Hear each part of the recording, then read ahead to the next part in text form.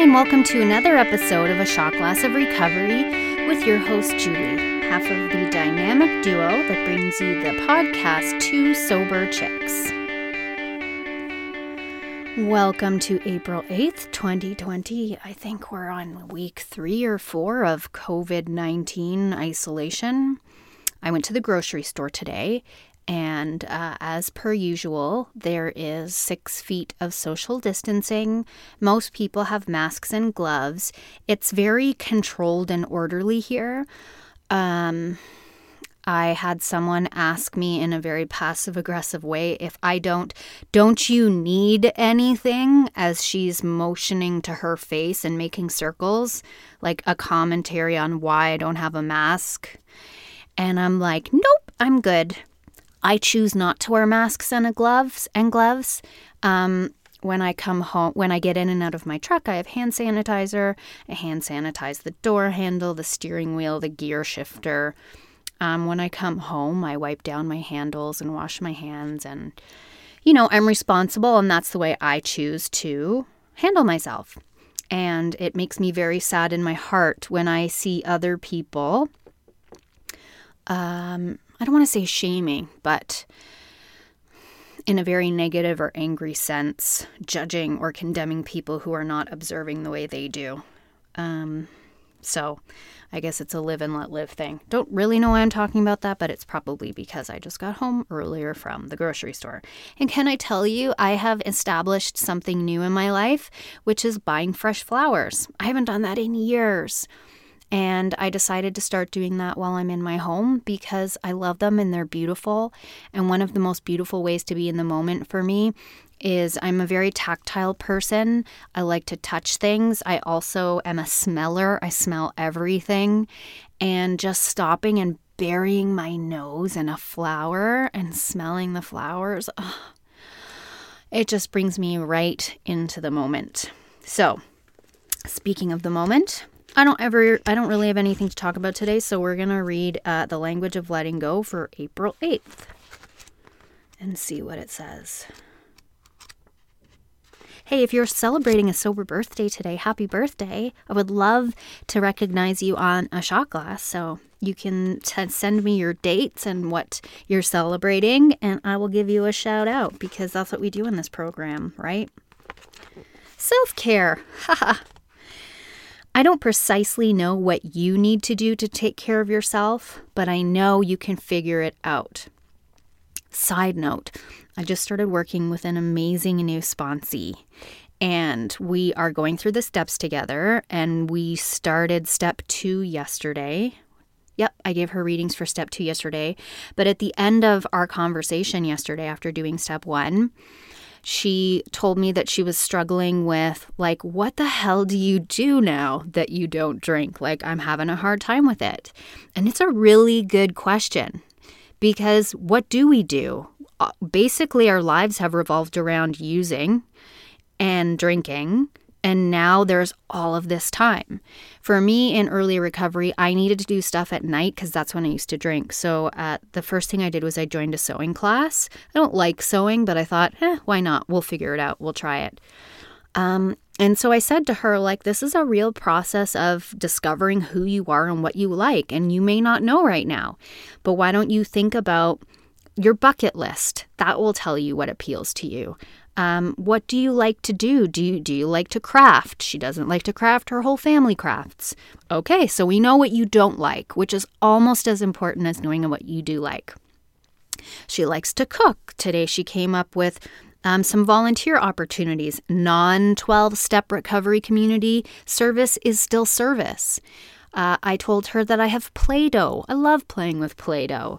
I tried adult coloring books, didn't like them. I learned how to make bread. I learned that I liked to go for walks. So self-care is doing things that you love that give you comfort. So let's get back to the reading. Rest when you're tired. Take a drink of cold water when you're thirsty. Call a friend when you're lonely. Ask God to help when you feel overwhelmed. Many of us have learned how to deprive and neglect ourselves. Many of us have learned to push ourselves hard when the problem is that we're already pushed too hard. Many of us are afraid the work won't get done if we rest when we're tired. The work will get done. It will be done better than work that emerges from tiredness of soul and spirit. Nurtured, nourished people who love themselves and care for themselves are the delight of the universe. They are well-timed, efficient, and divinely led. Today, I will practice loving self-care. I also think that the ego is often why we can't rest when we're tired, because it tells us that if we don't do it, it won't get done. If we don't do it right, it'll get done wrong. And the best way as an antidote to the ego is to sink into your heart, because the ego is all head and the heart is all spirit and love, and that's where the divine connects with us. So if we're operating out of our heart, which is out of love, not out of obligation, and there are situations in life where we don't have a choice, but in most choices, we can choose to act out of our heart and choose to love ourselves and choose to rest. I, in particular, struggle with myself every morning because I need to get up and do stuff, which I don't, but it creates anxiety in me because I just feel like, okay, I'm awake now, I should get out of bed. And especially through COVID, it's like I have this message that runs me that's like, hurry up so we can do nothing. And it's not that I'm doing nothing. I'm very busy in my little place doing podcasts and doing service work and attending meetings and cooking and cleaning and reading and watching TV and stretching and exercising and meditating. Like, I'm busy. But it's this hurry up so we can do nothing. It's like slam on the gas so you can screech the brakes at the red light. It makes no sense. So with self-care today, sit in your heart and think of the things that bring a smile to your face or that you're excited to do. Sometimes for me, it's putting a beautiful, like I have ginger rose lemonade here and I happen to drink it out of a champagne glass. That makes me excited. I have really sank into my senses now, because before I couldn't eat without being drunk. I couldn't listen to good music without being drunk. I couldn't go for a walk without being drunk. I couldn't settle down without being drunk. And now, being fully alive and fully in my body and fully sober, I know what it's like to revel in the softness of a beautiful blanket, or to taste the sharpness of ginger pink lemonade, or to hear a Mozart concerto or a requiem, which are my favorite, a Mozart requiem, and feel my body get like all vibraty because it's so good. And because I'm a highly sensitive person, as I think most of us are, and I'm a big emotional person, I can get dangerously high off of easy stuff like that. So learning how to be in my body and to experience intense emotion without being drunk took time.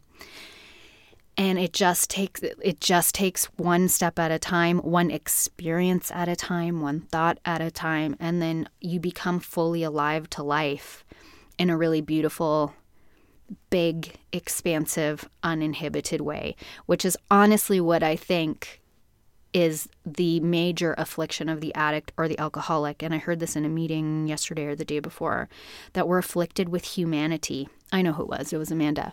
She said, we're afflicted with humanity. And I think it's overwhelming for us. But I promise you, if you work on it and you learn how to acknowledge your pain and sink into self-love, you can do it and you can experience life so joyously. You will also experience big pain and big suffering, but the promise of the program and the hope of a higher power tells us that we're going to be okay.